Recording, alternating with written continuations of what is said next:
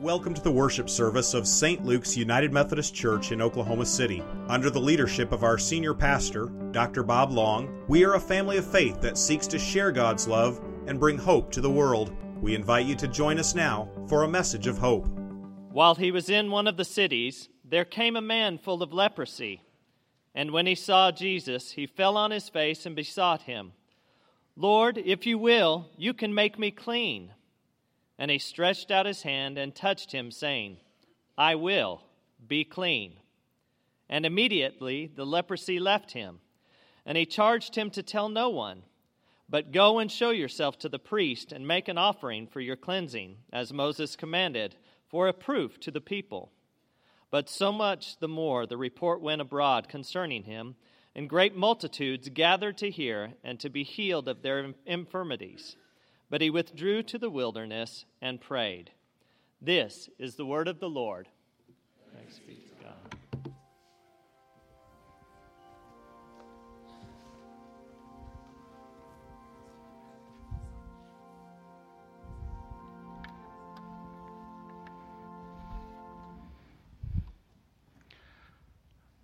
Bob told us last week how he had the opportunity about a year and a half ago to go to Indianapolis to speak to the pastors of large churches in the Indiana Annual Conference. And the meeting just happened to be at St. Luke's United Methodist in Indianapolis. That's where one of his good friends, Rob Fuquay, is the senior pastor. Bob went with the Reverend Wendy Lambert and Phil Greenwald. And while they were there, they found they had some time to kill. And Rob said to them, he says, you know what you need to do while you have some time? You need to go out to the Speedway to see the Indianapolis Speedway. You know, it's like nothing you've ever seen. And so they took the time to do that. And Rob also mentioned to them, he said, you know, racing is big business here in Indianapolis. It's important to these people. So last year, I did a sermon series all about the flags of racing. You know, there's lots of flags. There's not just that checkered flag at the end of the race. There's also a blue flag. There's the yellow flag. There's the black flag. There's the green flag, which means go, and the red flag, which means stop. And he said, so I did a whole series, and I talked about how these different flags with their functions, how they applied to our spiritual journey, our spiritual race, if you will. You know, there's lots of New Testament imagery about racing. Last week we talked about the scripture in Hebrews. It said, run the race with perseverance.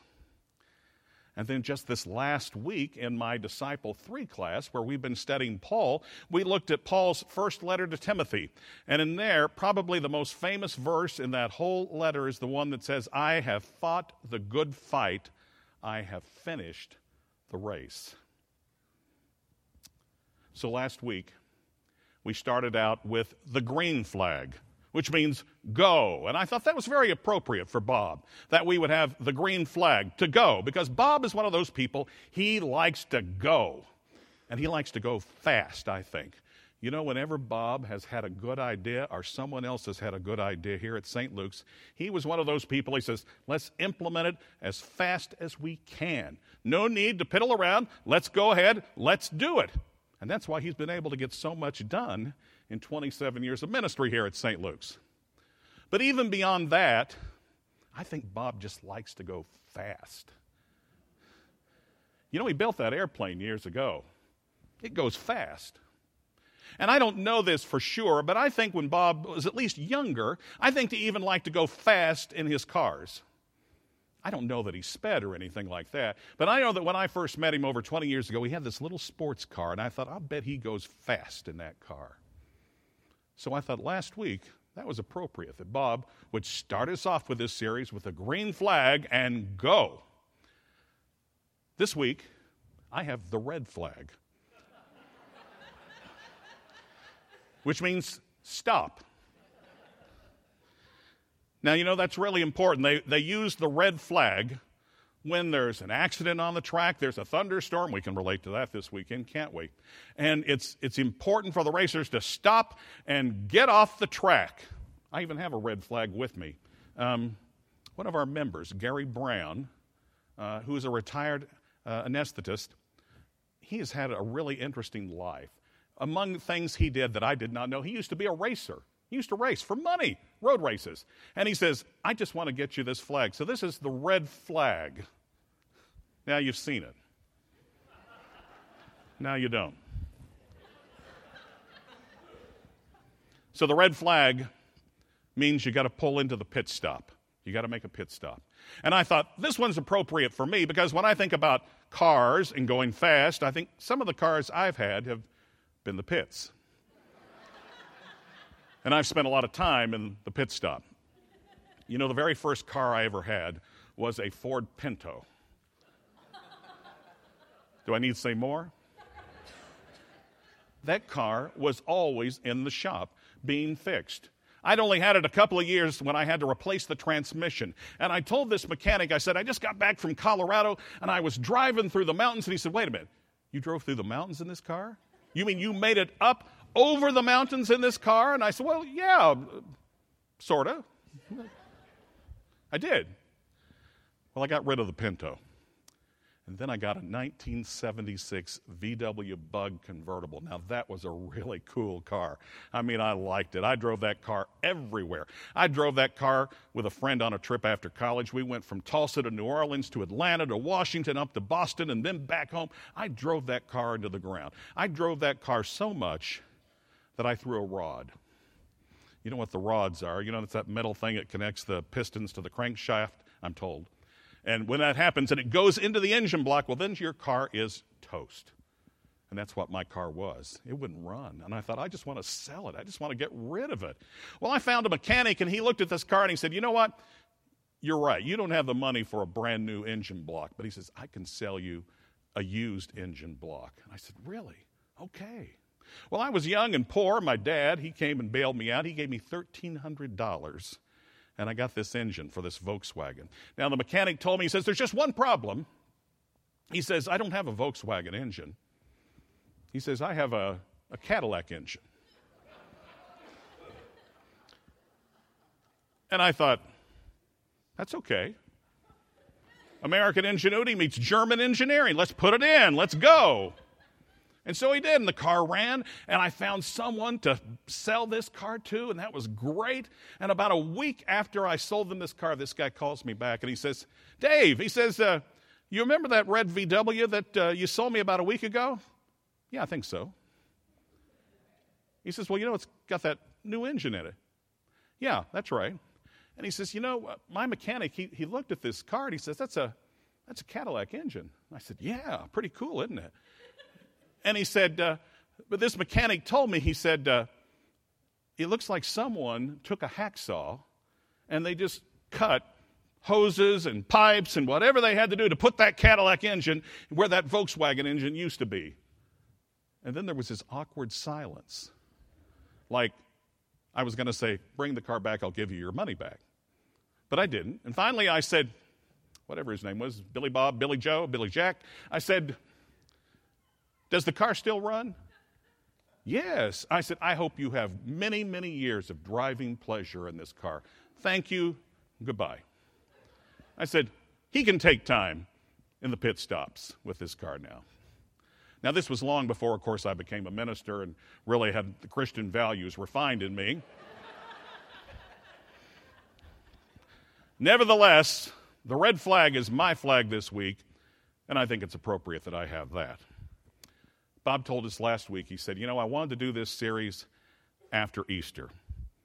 You know, the disciples, they had seen Jesus die on the cross. He'd been raised from the dead. And now he was going to ascend into heaven. And before he ascends into heaven, he tells the disciples, he says, go and wait. And they're like, wait for what? Go and wait. And so they did. They waited in the upper room for 50 days. And you know, what was going through their mind? I mean, I'm thinking they must be going, all the heartache and the challenges we have had, how are we supposed to go on? How are we going to go on with this race? What are we going to do? But they had time to stop and to wait and to pray. And you know what? I think they figured it out, what to do. All during the season of Lent, we talked about heartache. We talked about impossibilities. And so now Easter's in the rearview mirror. And where do we go? How are we supposed to move forward? How are we supposed to move forward and stay in the race? You know, it's been said that most races are won and lost in the pits. And that's true, you know. Now, I have to confess to you, I am not the racing fan that Bob is. But, you know, when I got this assignment, I thought, you can learn about anything. And so I went out and I found there's a book, Formula One Racing for Dummies. That's the truth. And I read about the pits and how important the pit stop is. And it's amazing. When these guys come into the pit stop, everything happens just so quickly. You know, because they got to get back on the track. Time is of the essence. And so when they come in, they're going to do at least a couple of things. If nothing else is wrong with the car, they're going to refuel the car, and they're going to change all 4 tires. And they have a crew called the Wheels Off Crew.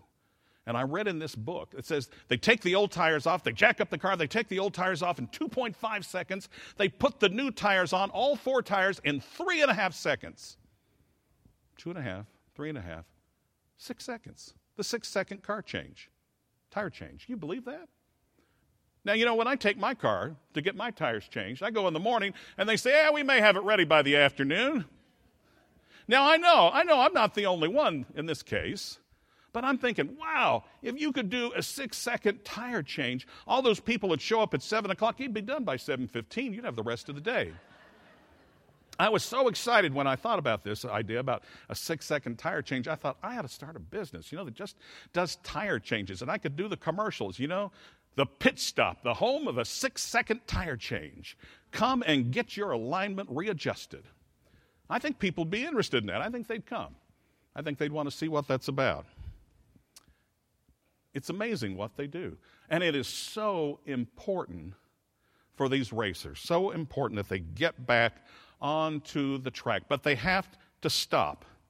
They got to stop and take care of their car. And that brings us to our scripture today in Luke. Jesus heals a man who has leprosy. The man calls out to Jesus, and he says, "You can make me clean. You can make me clean if you choose." And Jesus says, "I do, so choose." And he touches him, and he's made clean. And then did you catch what he did afterwards? It says he went away to be alone and to pray. Now, any good pastor that's been to seminary will tell you that if you really want to understand a passage in the Bible, you should look at what happens right before the passage and what happens right after it. And as you look at chapter 5 in Luke, what we find is happening is this is the beginning of Jesus' ministry. He's calling his disciples before he heals this man of leprosy. He goes out to the shore to preach one day. He sees some fishermen. He says, "Can I use your boat to preach?" And they say, "Sure." He gets in the boat, he preaches, and then afterwards he goes up to Simon Peter and he says, "Let's go fishing. Let's put the boat out." And Peter says, "We've been out all night fishing. We haven't caught a thing. We are dog tired." But Jesus gives him this look. And Simon Peter says, "All right, you say so. Let's go." And so they go out onto the water. And all of a sudden there is fish everywhere. And the nets are beginning to break. There are so many fish. And Peter calls for another boat to come over. "Come over, bring your nets. We got to do something with these fish." And that boat begins to fill up their nets with the fish, and they're throwing the fish on the boats, 2 boats now. And the boats are filling up with so many fish, they are about to sink. Now, that'll get your attention if you're a fisherman. And Simon Peter, he looks at Jesus and he says, "This is no ordinary preacher." And he falls on his knees and he says, "Depart from me. Go away from me, for I am a sinful man." And Jesus says to Peter, he says, "You know what? From now on, Peter, we're going to be fishing for men, for women. And you're going to be a part of that." And so Peter and his brother Andrew and John and James, they all go with him. And now it's interesting. He's called the disciples, and what's the first thing he's going to do in his ministry? Well, he does three things, actually, if you read these passages. He heals the man of leprosy. He prays. And in the verses right after what you heard today, he forgives a man. The paralytic, the man you remember who was paralyzed, his friends brought him on a stretcher to Jesus. Jesus was teaching in a group, and there was so crowded they had to bring the man in through the roof. And Jesus looks at him, he says, "Your sins are forgiven. Pick up your mat and walk." He heals, he prays, he forgives. I talk to our lay care team all the time about the healing ministry of Jesus and how important that is. I said, Jesus cared about people. He cared about healing people. He cared about healing their bodies. He cared about healing their spiritual and their emotional wounds, and we should care about that too. It's important to be healers. But it's also important to pray and to forgive. But do you see a pattern here with Jesus? Do you see a pattern? He does ministry. He heals someone. He goes, and then he prays. He stops, and then he goes again, and he does more ministry. He goes, he stops, he goes, he stops. He goes out to do something, but he has to stop. In the midst of all that, he has to stop to be still and to pray. That's the fuel. That's the fuel that he needs to keep on doing his ministry that he does. Now, for us, that's not our nature, is it? When we're trying to get through the day, we're looking for something. We get to the end of the day, and we're tired. Maybe it's 1 o'clock and we're tired, and we want something to keep us going, to keep go. And so we have all these products today we can take. We have energy bars, we have energy drinks. We have those little red bottles, the 5-hour energy drink that's got caffeine in it enough to choke a horse, and we go, and you just take a shot of that, and you're good. You're good to go for a while. I mean, you may be a little shaky, but you're good to go. And I'm sure it's a great product if you take that. It's got a lot of caffeine in it. We look for something to keep us going, to give us energy. And then you look at Jesus, and what did he do? He did just the opposite. He didn't take anything. He stopped. He stopped. Psalm 46 says, be still, and know that I am God. How hard that is for us, isn't it? We're just thinking, we got to go. But we can't. We can't keep going. And Jesus couldn't either. He understood that you need to stop. To stop and to rest and to pray if you want to keep going. There's just two ideas that I'd like to share with you today. First of all, when we pray, we get the fuel. We get the fuel to go in the race. So pray regularly. The Bible says, pray without ceasing.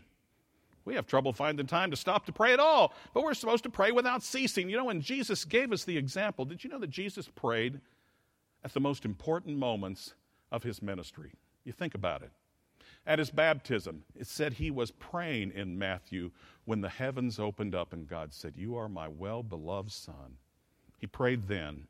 Before selecting the disciples, it says he went into the hills the night before and he prayed. And then he went out and selected the disciples. When he healed the man of leprosy, he prayed. When he raised Lazarus from the dead, he prayed. He said, Father, I thank you for hearing me. And for the sake of those who are here so that they might believe. And then he says, come forth, Lazarus. He prayed. And then he prayed at the Last Supper, the prayer that we say all the time when we serve communion.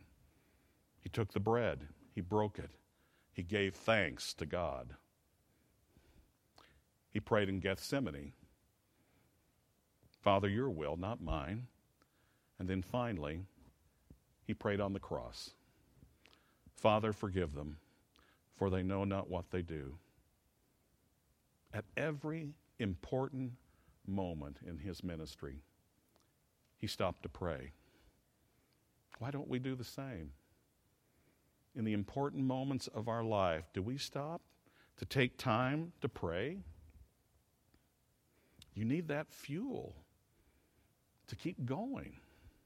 to make good decisions. Today is the Memorial Marathon. What an appropriate day to have a sermon series here, right? You know, we'll be finishing on Memorial Day when they have the Indy 500 also. But this is such an important day, as you've heard, as we come to remember, not so much today this about racing and going fast, but about remembering. But as I thought about this race, I thought about the Kona Marathon. Have you ever heard of the Kona Marathon? It's on the Big Island in Hawaii. That's where they have the Ironman triathlon. The Ironman triathlon is, I think, they bike for 100 miles, they swim for 5 miles, and if you don't get eaten by a shark, you then run a marathon of 26 more miles. That's the Ironman triathlon. I can't imagine that. But they have a regular marathon. And many years ago, I got to participate in that marathon. That's right. You know, I used to be a runner. I used to be a cross-country runner in high school, believe it or not. I did, and they didn't just roll me down the path. I actually could run. And more recently, 12 years ago or so, I went to the Big Island, and I got to participate in the Kona Marathon. And I didn't do the whole marathon. You know, full disclosure, I only did half of it, and I didn't even run, I walked. But let me tell you something. This is an interesting island. There's 2 ecosystems that are shared in this one space. On one side of the island, you have a rainforest, and you have the most lush, beautiful trees and forest, jungle, whatever you want to call it, and some breathtaking views of the ocean from these high cliffs and lots of waterfalls everywhere. And you think, wow, this would be a great place to run a marathon. But you know what? That isn't where they run the marathon. They run it on the other side of the island, where it's volcanic ash. That's right. There are active volcanoes on the Big Island in Hawaii. You can go see them today, where there's lava spitting. And so much of this other half of the island is this molten rock that is solidified. It's this black volcanic rock. And when the sun hits it, and it reflects back, it's like being in an oven. I mean, it's awful. And I remember the day I'm walking in this half marathon, and I'm thinking, I'm going to die. It is so hot. And the only thing that saved me, I think, besides the grace of God, was the water stops. The water stops.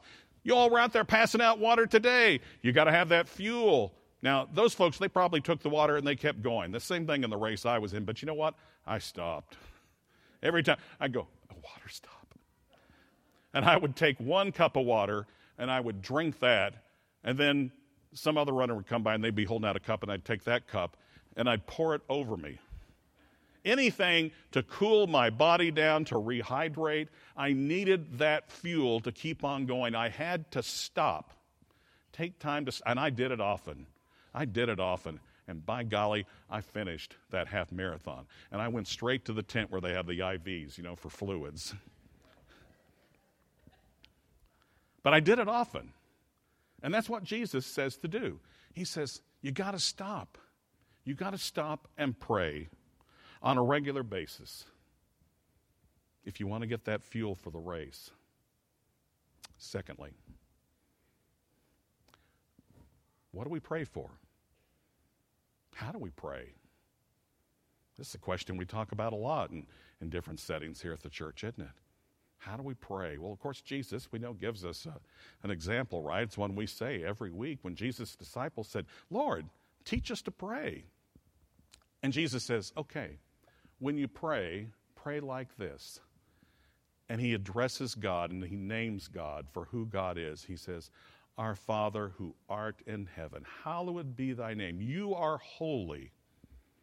And then he says, give us what we need for this day. Help to meet our needs. And he says, and the will, let it be your will, just as it is in heaven. Let it be your will on earth. And then he says, give us the strength to forgive others, so others might forgive us. And then he says, and lead us not into temptation. That's a great prayer. That's why we're still praying it 2,000 years later. It's a great prayer to say. When you stop to pray, if you don't have the words, if you don't know what to say, just say the Lord's Prayer. Say the Lord's Prayer, and God will help you to find other words. But I got to tell you, there's other things to do also when you pray. To pray for others, I think, is so important. To pray for others.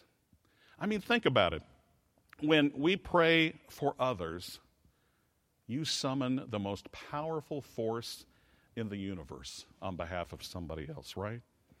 you summon the greatest power in the universe on their behalf. Did you know we have a prayer team here? Every week we send them a list of names to pray for. Sometimes we just say a name. Sometimes we say a little more, but we don't say a whole lot. We just ask those people, will you pray for these people every week? You know, you can be on the prayer team if you want. All you got to do is call me. You can be on the prayer team. I'll talk to you about it. But we have a prayer team that prays for others. Last week, I had the privilege of doing the funeral for longtime member Frank Bruno that Phil lifted up his name earlier. Frank had been a member for almost 70 years at this church, and he had quite a story for his life. He went to OCU back in the late 40s, and he used to tell me these stories, how he played football at OCU. And I told him, I said, Frank, I have to confess, I didn't realize that OCU even had a football team ever. And he said, oh, yes, we were the Gold Bugs. And I said, sounds like termites. He says, no. We were the Gold Bugs, and they called me the Gold Toe because I was the kicker. I was the kicker, and I was good. We were a good team. He says, we were ranked in the top 20. And I said, what year? 1948. Okay. Frank is in the OCU Sports Hall of Fame, the Gold Toe. While he was playing football, he met a cheerleader. His name was Social, and he fell in love with Social, and they decided to get married. But Social came to Frank one day, and she said, you know, there's just one thing you have to do before we get married. And he says, what is it? Tell me anything. You have to join St. Luke's United Methodist Church. Social had grown up in this church. She was baptized as a baby in this church in the 20s. She said, you've got to come and be a part of this church. And Frank said, all right, whatever you say, that's what I'll do. You know, we've been extending an invitation at the end of the service here for over 100 years at St. Luke's, wherever the location was, wherever we were, we issue an invitation to come and to follow Christ, to be a part of this family of faith. And that was no day different. And Frank thought he heard the invitation, he told me, but he says something went wrong. He says, I didn't quite hear it right. I got up, I went down front, and I stood there, and I waited, and I waited, and I waited, because the pastor apparently was not through with the sermon. But sooner than later, he finished the sermon, and then he gave the invitation, and there was Frank standing there ready to join the church. Here I am, Lord, choose me, send me, and he joined the church. And that began a long history of Frank and Social serving this church so wonderfully in so many different ways. And so when I got to see him a little over a week ago, he knew he was dying, and that was in the hospital. And we just sat and talked for a while. It was the last day I was told that he really was able to converse, and I was so privileged and glad that we got to talk. And once again, Frank, who loved to tell stories, would go on, and we talked about OCU football again. We talked about St. Luke's. He talked about Social. And then he looked at me, and he said, you know, Dave, he says, I've told them that I don't want them to use any extraordinary measures to keep me alive. And I said, really? He says, yeah. Why should I fear death? He says, you know, my legs have failed me. You know, the old gold toe used to kick, made my fame. I can't even get up now out of the wheelchair. He says, but more importantly, he says, I welcome my death, because when that comes, I get to see Social. I get to see Social. And I said, can I pray for you? Same thing I've done for many people. I know many of you have done for other people, praying for others. And so we prayed.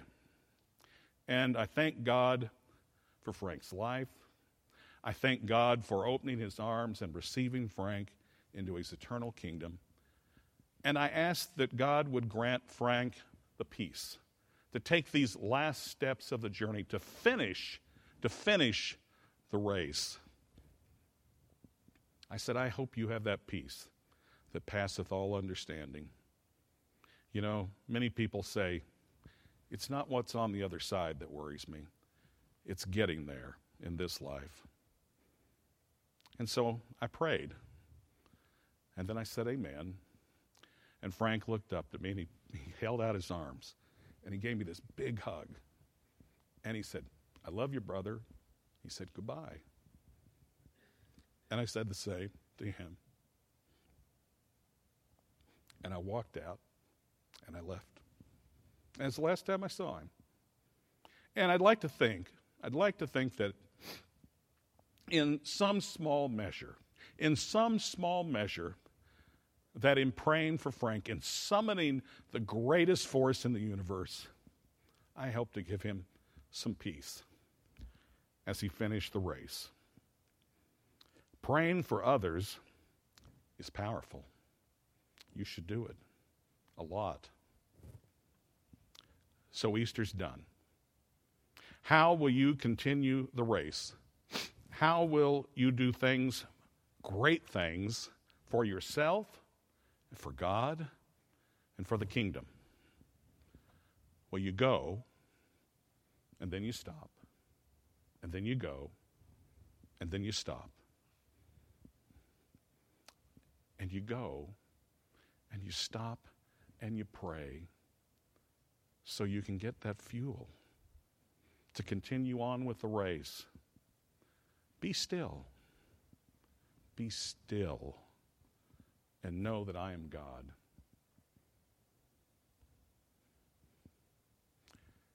It's in the name of the Father, and the Son, and the Holy Spirit. Amen. Let each of us lift up our own silent prayer.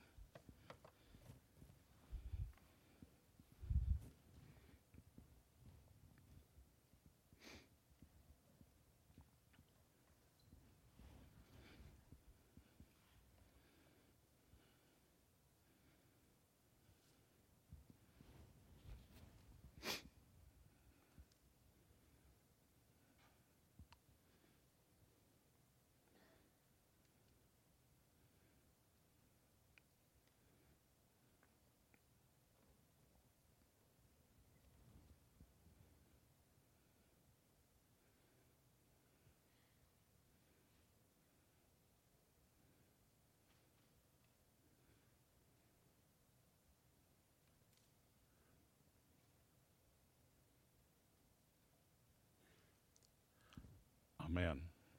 You've been watching the worship service of St. Luke's United Methodist Church in Oklahoma City.